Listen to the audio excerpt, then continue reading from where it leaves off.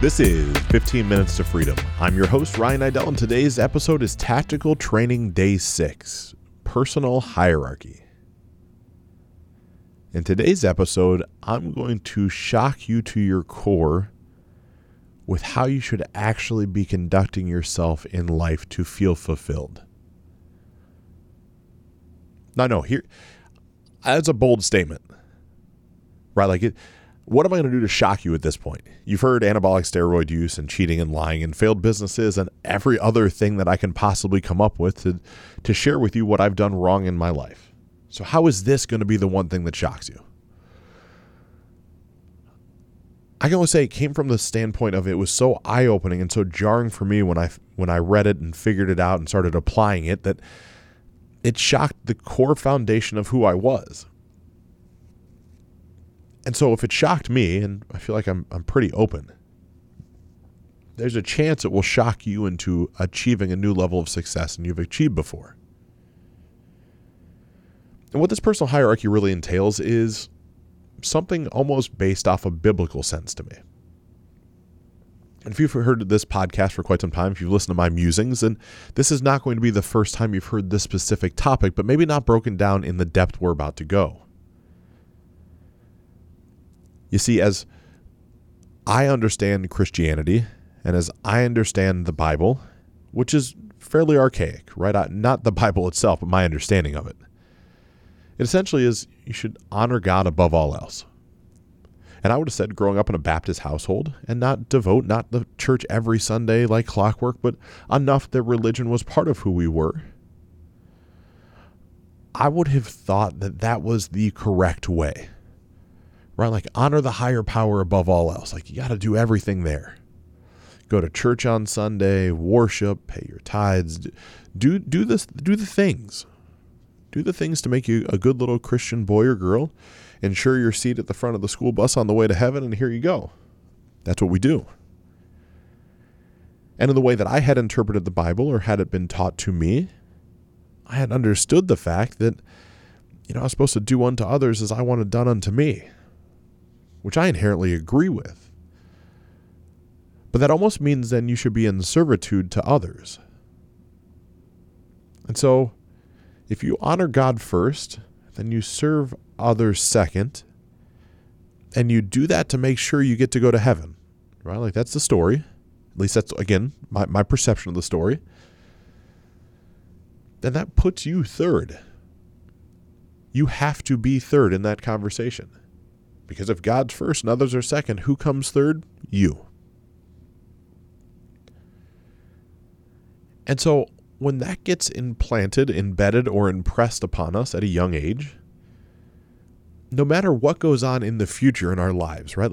I would certainly say that as I grew up and got out of the confines of the house that I grew up in, church was not part of my everyday life. It's still not now, right? I have my own, I'll call it religious or spiritual beliefs. But even let's say for you that, once you're old enough to make your own decisions, you stopped going to church. I respect it. Good for you. But that wiring was still there. Right? Think of all the times you tried to please people around you because you thought that by being nice and being agreeable and pleasing others, that was the best way to operate. You thought that because that had been your entire life up until then. Think about even elementary school you were in. Stand in line, don't speak up, raise your hand before you want to talk. You can't even use the restroom in elementary school without asking for permission. It's essentially hardwiring you into needing acceptance and approval from someone else to do the very base level needs and the things that you have to do just to feel comfortable. So now all of a sudden, that power hierarchy, even as you go on through life, maybe we take God off the table, right? Maybe religion's on a side table as a timeout. But you're still so accustomed to serving others and taking care of others and pleasing others and needing to ask for permission that others come before you. I get it. We've all been there. And I can't inherently say that's wrong. because I don't know that there's a wrong and right here. What I teach, what I train, what I believe in my soul is that hierarchy, I'll have you consider switching that on its side. What if you started honoring yourself first and above all else?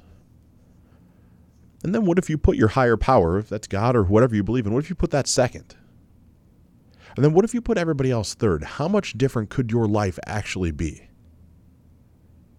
I mean, for just one moment right now, close your eyes and think of the past 7 days, especially around this holiday season. And think of all the things you had to do for other people that you didn't ultimately wish to do. That you asked if you could help because you felt obligated asking if you could help. And when someone actually took you up on it, in the back of your mind, you said, shit, I was hoping they wouldn't say yes. We've all been there, right? Like that's normal. That's life. And so what ends up happening is we just keep stacking that up and then we wonder why we feel so dead. Or you're like, I don't have any time for myself. I don't get to do anything for myself. I don't even know who I am anymore. How many times have you said that or have you heard someone say that to you? For me, it's countless. And so by putting yourself first, it doesn't necessarily mean become egotistical, right? You can put yourself first and honor your own wishes above all else and not be a tyrant. You simply start to shift around what becomes most important. And for those of you that are on more of a religious twinge than I am, religious being, I'm going to just equate it to Christianity, couldn't the argument be made that by honoring ourselves first, it actually honors the higher power?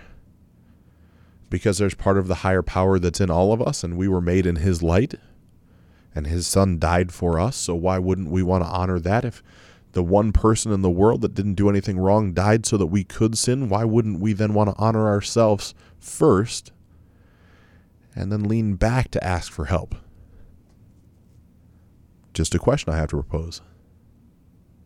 And from switching that hierarchy from yourself into a higher power / God and then into others, what happens is there's a weight that gets lifted.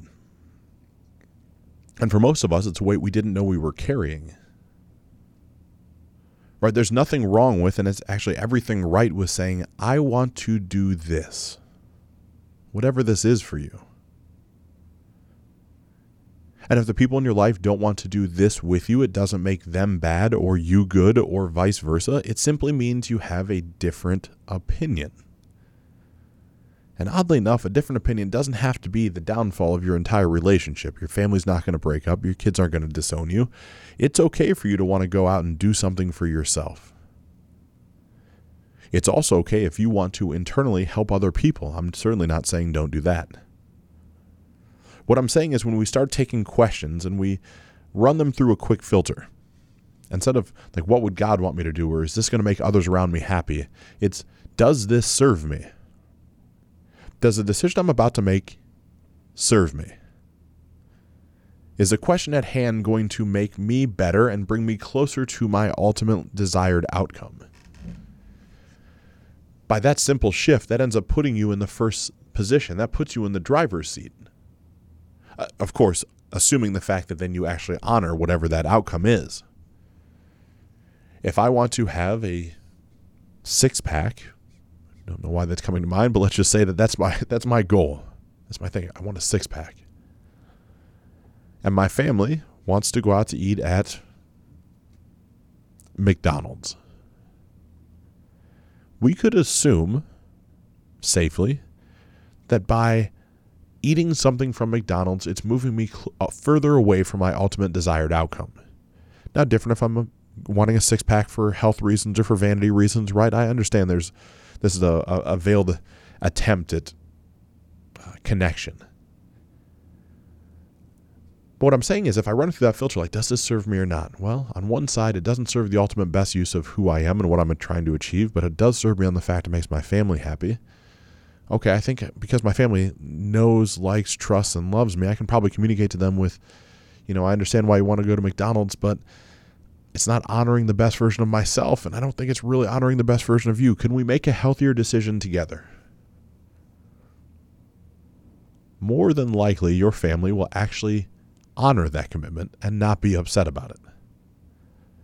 But it's the story we run everything through in our mind that we can't tell people no because it's going to upset them. And if it upsets them, they'll leave us. And if they leave us, we'll be alone. And that will justify the story in our head that no one understands and that no one gets us and that we're going to be alone. It's crazy, right? All these different lessons, all these triggers, all these tactical pieces, they eventually, through a training system that I've created, all stack up on top of one another.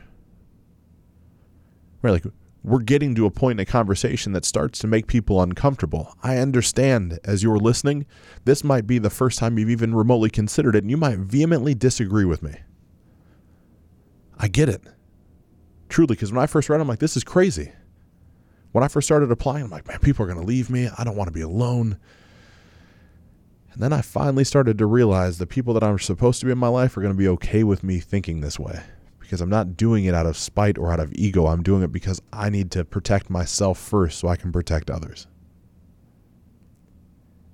And what I found with no fail is when I do the work for myself and I protect what's important to me and I put this part of who I am above all else, every day that comes next, I'm able to get shit done.